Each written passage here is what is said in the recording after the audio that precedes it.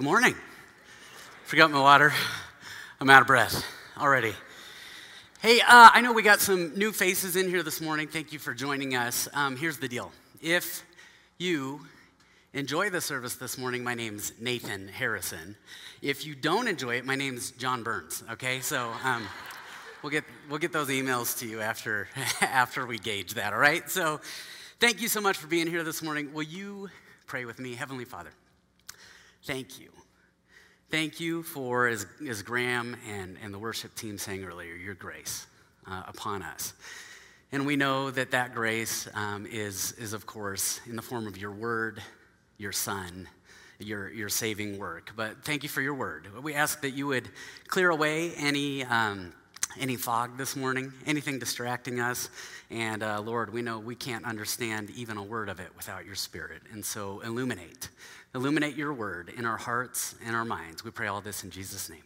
Amen. Well, we are actually in week 2 of something we began last week, as you saw in the video, called Back To. Back to, because this is a time of year, every single year, that we're all getting back to something. There's back to school, there's back to work, there's back to our seasonal activities. There are all kinds of back tos, but especially this year, there's a back to. And for some churches, actually today is a reopening day. For some of you, this is a coming back day. This is maybe your first time back in person. And so there are a lot of back tos that we're navigating. And we began talking last week about how coming back to church, whether it's this fall or every single Sunday, is not just an activity that we do, but it's a posture of the heart. And there are some back tos that God in his word and Jesus point us to that are so healthy for us. And they're the kind of back tos that, as you see up here, move us actually forward. And we go back to the future. I know some of you were hoping for the movie when you saw that. Not the case this morning. But let me tell you, there's one back to that always puzzles me. And because you just never know what it's going to produce. And it comes from the world of fashion. Okay, every single year, and I've realized that the longer you live, the more of this you see. You see little pieces that were trends in fashion from years past that start getting combined with other trends of other seasons of fashion in years past. Okay, so like tight-rolled jeans. Remember that? Children of the 80s, early 90s? Okay, well, a few of us remember it. Anyway, so there were bell bottoms, okay? There were suits of armor, as we saw last week up on the slides. No, that hasn't made its way back yet. But there's one that is just so puzzling to me right now. And it's puzzling to me because I see it when I drop off our high school daughter every single day. Did you know that mom jeans are back? Have you seen this? Mom jeans are back. It's like a pair of Converse and mom jeans. And if you have no idea what I'm talking about, then you're in that category, okay? We'll just say that. And I was thinking to myself, and I was like, okay, I can't get used to this trend. I just don't understand it. So here's what I've noticed. Whenever I notice a trend and I catch on, that's usually the end of the trend, because that's just what happens when you become an adult. So can we all agree that tomorrow is Mom Jeans Monday, whether you're male or female? We're all wearing mom jeans. We're in this together, okay? So that's how we're going to end that trend, all right? Now, obviously, there are a ton of cultural back-tos that we could point at, and those would be ideas for moving forward. And there's certainly nothing wrong with considering what is the best way to carry out our mission here at the church. What is the best way to go forward personally? What is the best way? We even have thoughts, especially the last year and a half. We all have thoughts on what we need to get back to is the best way forward. I'm sure that makes sense to all of us. But I want to talk to you over the coming weeks about some back tos that are highlighted in Scripture. And these are these back tos that we do tend to, just human nature, move away from. And Jesus continues to say, come back to. Come back to this. Come back to this. Come back to this. And I want to talk to you about one this morning. I believe this is the starting place. That if we're going to get back to anything, yes, there are some specific concrete things. But if we're going to get back to anything, there's a back to that's got to happen in every single heart in here. Because if we don't get back to this, then we're going to struggle with everything else. And Paul actually gets to it. He's talking to a church, the church at Corinth.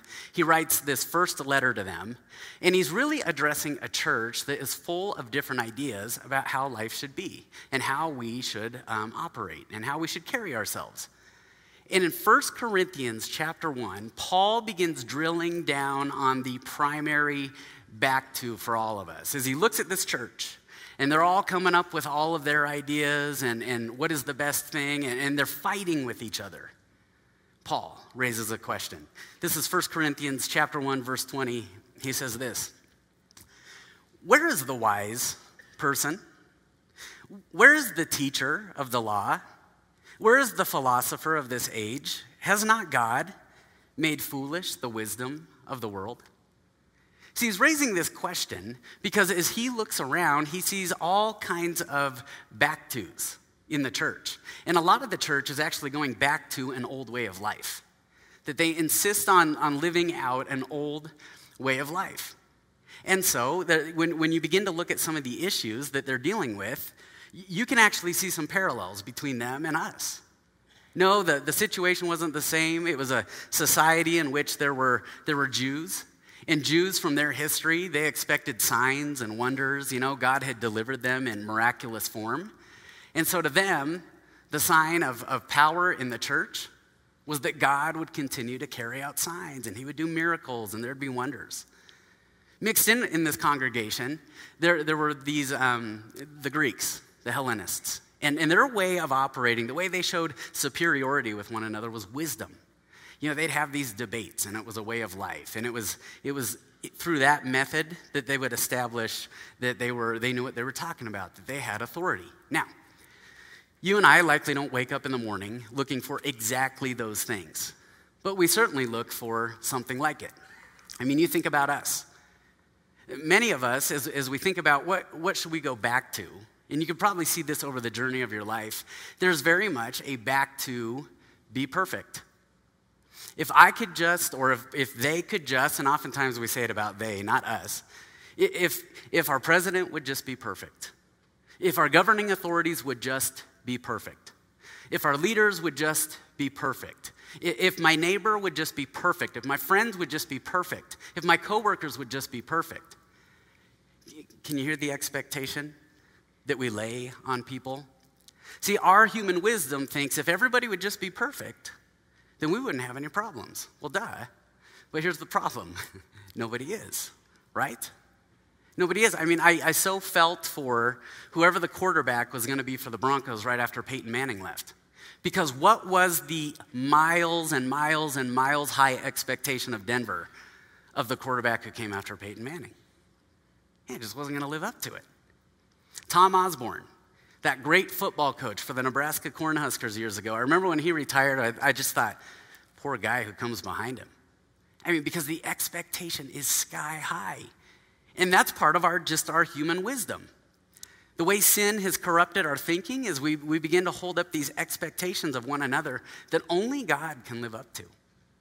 Well, there's another form of wisdom that we operate with and that we expect. And this one has to do with looking in the mirror of ourselves. We think, be more. Everybody else be perfect. If I could just be more. If I just go to church more. Have you caught yourself saying that? If I just read the Bible more. If I would just pray more. And here's the problem with be more. There's no real standard that says you've accomplished more, that you've arrived there. And so we're left with two responses. We either think, okay, I accomplished be more, and there's pride, or we think I fell short of being more, and we despair. So we got be perfect, be more, but there's another back to that we look for, and it's before. Be perfect, be more, and before. That is the way things have always been done. I will not deny tradition is a powerful thing. It's a necessary thing. But the second our hearts latch onto, whether it's an object, a circumstance, an event, a feeling, then we're grabbing onto this back to more tightly than we ought to. You ever listen to people? Who's seen Napoleon Dynamite? Okay, Uncle Rico. Remember Uncle Rico? Okay, if you haven't seen it, I wish we had a clip. But Uncle Rico, he's like 40 or 50, and just every sentence out of his mouth was in high school. Throw a football over that mountain. Remember that? He remembers being able to throw a football over the mountain. We all do this. We start telling stories about years gone by, and if you notice how much more glory-filled it gets, it's just how amazing it was. I just think back at even my own stories that I'll tell about high school, and I have to often stop myself and go, oh, yeah, it wasn't that great. I wasn't that awesome. Oh my goodness, I wasn't 6.5 feet tall. I told that story like I was. See, we all have this in us. Be perfect, be more, and be for. And the reason is there sits within all of us an emphasis on human effort. As we come back to whatever we come back to, you notice that determination that rises up? I'm just gonna, they gotta be perfect and I gotta be more and we're gonna do it just like before and we'll be fine. We had a neighbor when I was younger, and some of you have heard me talk about this neighbor. And I used to sit in judgment on this guy because he was a guy he was home all day and rarely came out of his house. And what happens when you're home all day and you rarely come out of your house, at least what I observed in him, is his house became his fortress. And it was like suddenly, I'd be shooting hoops on the basketball hoop at the house next door to him, and the basketball would land in the lava rock. The lava rock would go on his driveway, and he would come out and just erupt. Absolutely erupt. Keep in mind, I was 6.5 feet tall. I was dunking all over the place, all right? And I'm thinking he should be amazed at my skill, but he just got upset at everything because his world was that house. A squirrel ran across the lawn.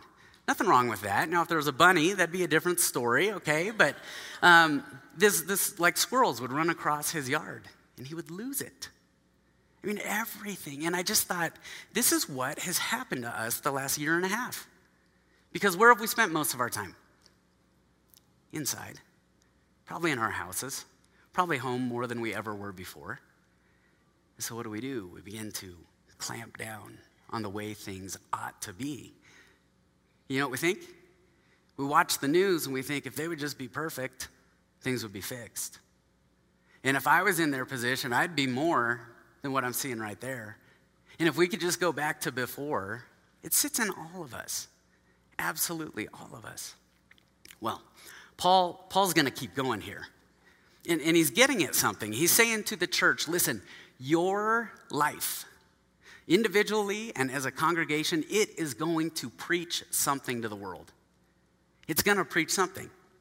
Verse 21, he says, for since in the wisdom of God, the world through its wisdom did not know him, God was pleased. In other words, God intended that he wouldn't use the highest achieving, the highest ranked, the best of the best, the biggest, strongest, fastest. In his wisdom, he knew that the world's wisdom did not know him. So God was pleased through the foolishness of what was preached to save those who believe. In other words, the wisdom of the world has been corrupted by be perfect, be more, and be for. It's faith in what it can see. But listen again to what he said at the end. God was pleased through the foolishness of what was preached to save those who believe. What do you suppose is God's method for bringing attention to the foolishness of what was preached that Paul is talking about here? Maybe an arrangement of circumstances? Maybe a letting down of what the world's wisdom thought it could count on? Maybe a pandemic? Maybe social unrest? See, I imagine we all had plans about 2 years ago for 2020 that looked very different than what they ended up being, right? Some were going to get married, and it got delayed. Some were going to go on trips, and that got pushed off the schedule. Some thought they were going to be with people a lot more than they were, and that got pushed off the schedule, didn't it? He goes on. He says, you see, and for them, he said, if you look around, for them and even us today, there's some form of this. Jews demand signs, and Greeks look for wisdom. If there's going to be a sign that God is doing what God intended to be up to in the world, We look for miracles and signs and wonders and intellect and wisdom. Jews demand signs and Greeks look for wisdom. But listen to this, but we, that is, if you have said, Jesus, my life is yours, we preach Christ crucified. And that's a stumbling block to the Jews. Those who think God is just the sign that God's with you, it's all power and it's all miracles and it's all signs all the time, because they'd seen him do that before. He said, so the cross is a bit of a stumbling block, because God on a cross makes absolutely no sense, does it? A stumbling block for Jews and foolishness to Gentiles. See, I imagine some of them would have looked around and said, whoa, okay, when they came to arrest Jesus, I'm expecting power. When he said, I could call down legions of angels at this moment to help me. And as you read that, you think, do it. That'd be a great scene right there. Do it. It'd be a perfect bow at the end of everything here. He didn't do it. See, Jews, it was a stumbling block for Jews and foolishness to Gentiles. That is, there would have been those sitting there who would have expected Jesus to answer the authorities while he was on trial, the way he had answered all the way through. You know, they would come and they thought they had an ironclad case against him, and one simple question would send him away. And now here he is on trial. And as they question him over and over, you read, Jesus remained silent. And we sit there and we think that makes no sense. Jesus, why would you not fight for yourself? And Paul says, well, because God's wisdom was a cross. God's wisdom was a cross. Verse 24, but to those whom God has called, both Jews and Greeks, Christ, the power of God and the wisdom of God. That is, it's a stumbling block and it's foolishness to those who operate with the mindset of be perfect, be more, and be for. But for those who are saved, for those who believe, but to those whom God has called, both Jews and Greeks, Christ, the power of God and the wisdom of God. Verse 25, for the foolishness of God is wiser than human wisdom, and the weakness of God is stronger than human strength. Now, let me bring this down to us for a second, or back to us for a second. Have you noticed that the times we tend to recognize we need Jesus the most are when there's some sort of human letdown? It's often only when there's human letdown that I finally arrive at the place where I'll lift him up. Have you noticed that? I mean, once in a while we get that glory story and everything's great, but oftentimes if I find glory, who do I think accomplished that? Yeah, there's a little Uncle Rico from Napoleon Dynamite in all of us, isn't there? We think we did it.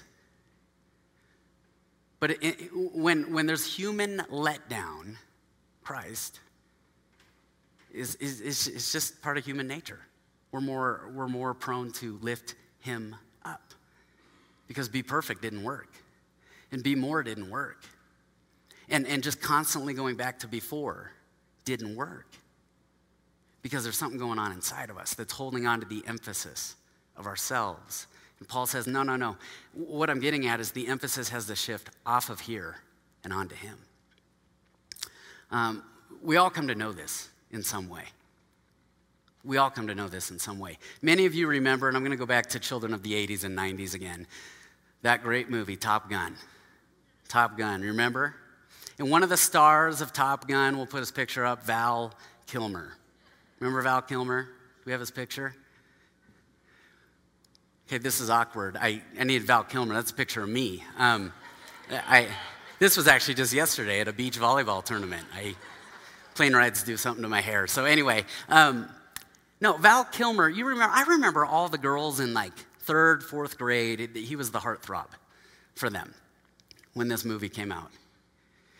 But if you've read anything in the news lately about Val Kilmer, there has been the human letdown that we're all prone to throughout life, in his life. Val Kilmer has gone through a bout of throat cancer that has left him absolutely unable to even speak.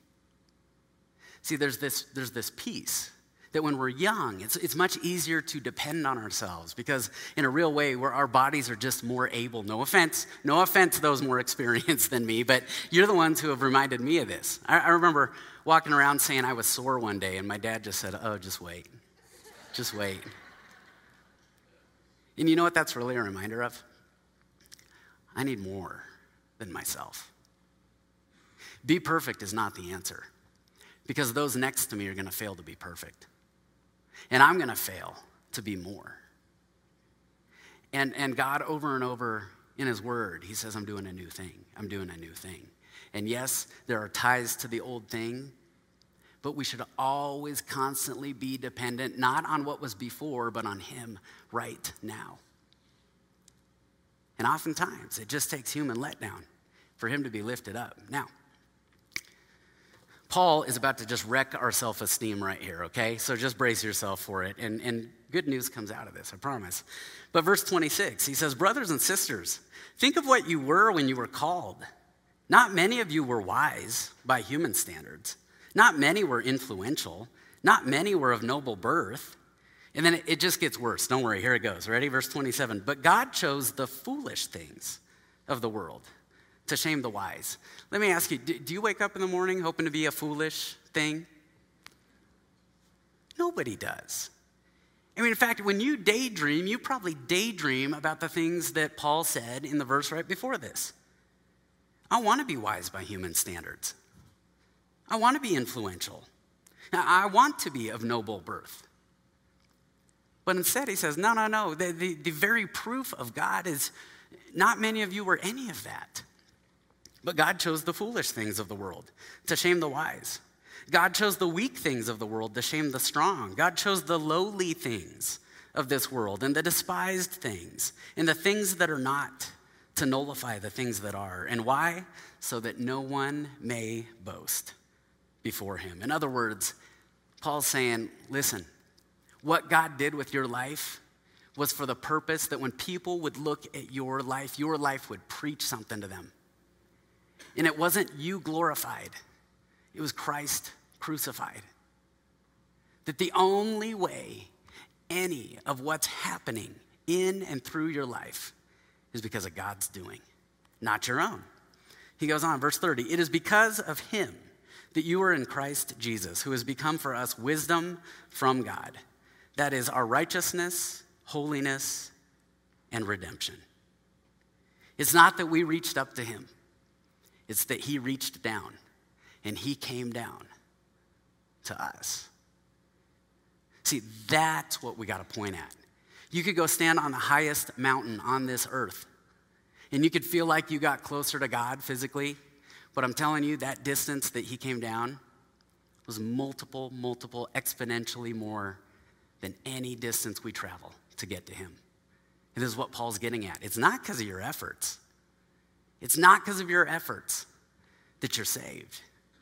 It's his work. It's his effort. You know, I was always puzzled. Paul, why Christ crucified? Why not Christ raised from the dead? Why not start there? Because Paul needs us to understand there is a day coming where there's going to be human letdown. There's going to be human disappointment. And you're going to want to know, am I enough? Am I right with you, God? How do I get there? Christ crucified. That's what gets us there. Therefore, verse 31, as it is written, let the one who boasts boast in the Lord. Now, the interesting thing here to me is that this is where Paul starts the letter. You know, Paul doesn't start with just be perfect, just be more, just do things the way they've always been done. Instead, he starts the letter with what God has done, not anything on our part. He says, look, the starting point, the back to that we got to get back to is the gospel of Jesus Christ. Not a gospel of my ability or anybody else's ability or any human effort, but the good news of Jesus' effort on our behalf.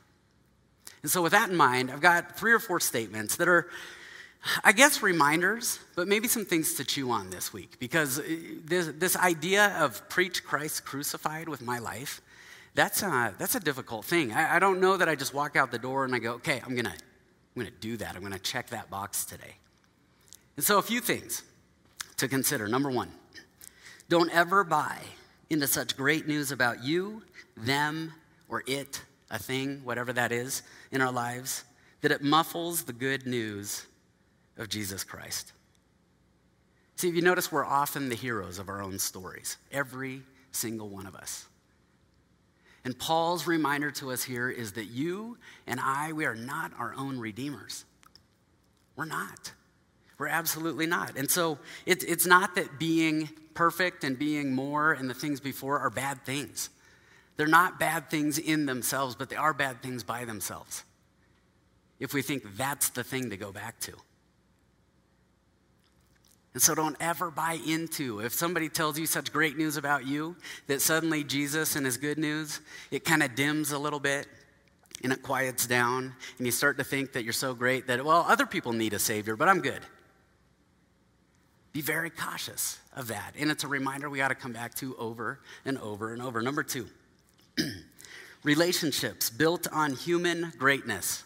And I've just learned this personally and unfortunately recently. When a relationship is built on human greatness, it moves one direction, out the door. What I mean by that is oftentimes, didn't we start in relationship, you're drawn to people because you see something really great about them? And we said this last week, and I don't mean this to drop anybody's self-esteem down, but you're gonna let people down. And people are gonna let you down. We're changing our mission of this church, just prepare to be disappointed, okay? I'm kidding, we're not, okay? But it would be good to keep in mind. It really would, because when we hold up such high standards of one another, you know what we do? We're trying to glorify somebody. We're trying to hold them to a standard that they can't possibly live up to. Only Jesus himself could live up to that. Finally, number three, it's an attitude. An attitude for those of us who follow Jesus. That we look at one another and we would say, if Jesus died for them, I'll walk next to him. If Jesus died for them, I can walk with him. Now, this is not easy to do because everything in our culture says be more, accomplish more, achieve more, be perfect. Okay, students, you know what I want you to do? I'm going to get so many emails from parents after this. You're going to love it. You know the best place you could start the semester? Just fail. Fail the test, okay? Fail your papers. I'm kidding, Lainey. I'm just kidding. No, but this makes about as much sense to us as a statement like that, doesn't it? Because Paul's saying, guess what? It's not what you do. It's not what you do. Now, let me clarify, students, you do need to work hard. You need to work as though you're working for the Lord, right? But oftentimes, we get that into our relationship with one another and with God. And we think we just earn our way to perfection with him. One story and I'm done. At 18 years old, I had a few different jobs that gave me income. You know, I worked here at the church and that was my area right there to vacuum out there in the foyer. And so I got to do that. And then I also was a laborer for a construction company. And this construction company, they were based out of Lockheed Martin. And so every single day I would drive down to Lockheed Martin. You had to have a badge just on your mirror of your car to show to get in. And every single day, I remember I'd walk into the construction trailer, which was the office for that branch of the construction company. And it was basically just, I had a to-do list of things I needed to do. And there was one, it was a guy who was called a journeyman carpenter. So he was on his way, and this guy was just rough constantly. And he would talk about his weekends and how he spent his weekends. And every single weekend, every Monday, I'd hear about all the drinking, all the partying, and all the fighting that he had. And then it never failed. He'd ask, what'd you guys do? And we'd go around the circle, and everybody had something. And then it got to me, and I was like, I hung out with my friends.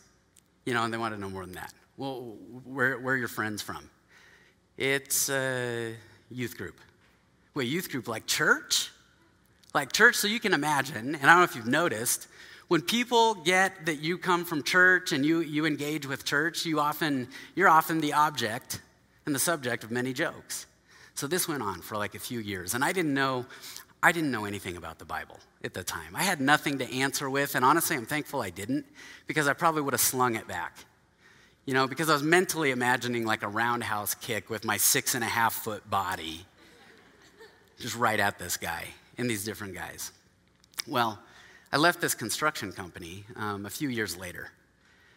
And I never really thought about the one guy, this journeyman carpenter, until about 2.5 years ago. I walked in somewhere, a restaurant here in the area, and sitting down eating, and suddenly, you know when somebody comes up behind you and they just bear hug you, or they put their hands in front of your eyes? It's so fun, isn't it? I just love it.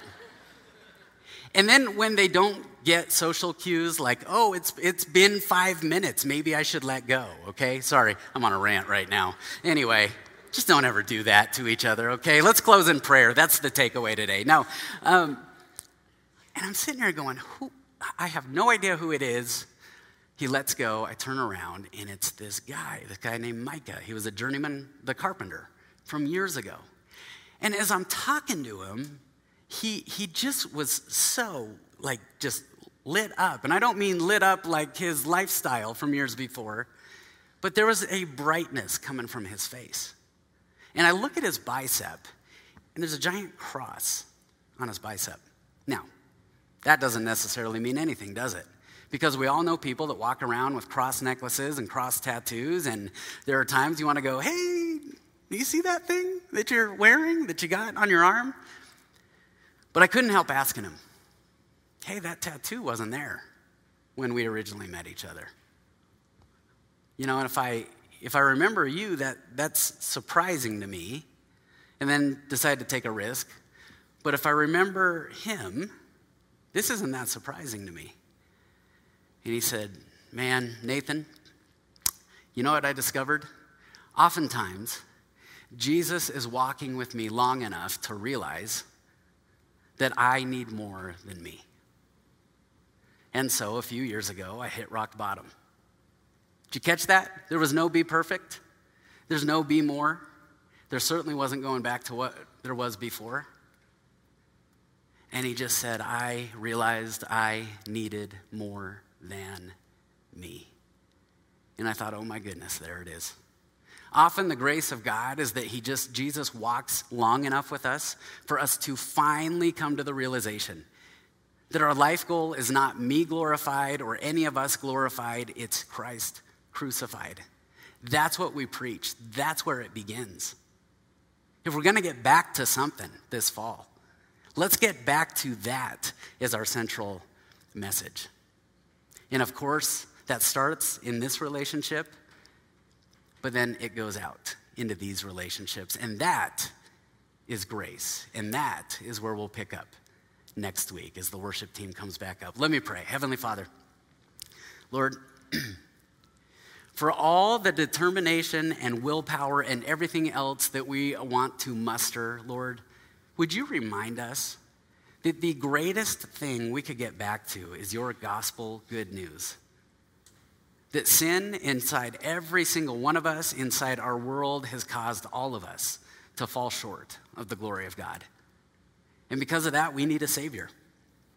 And so, my best effort on my best day, our best efforts on our best day, would you remind us that we need something beyond us?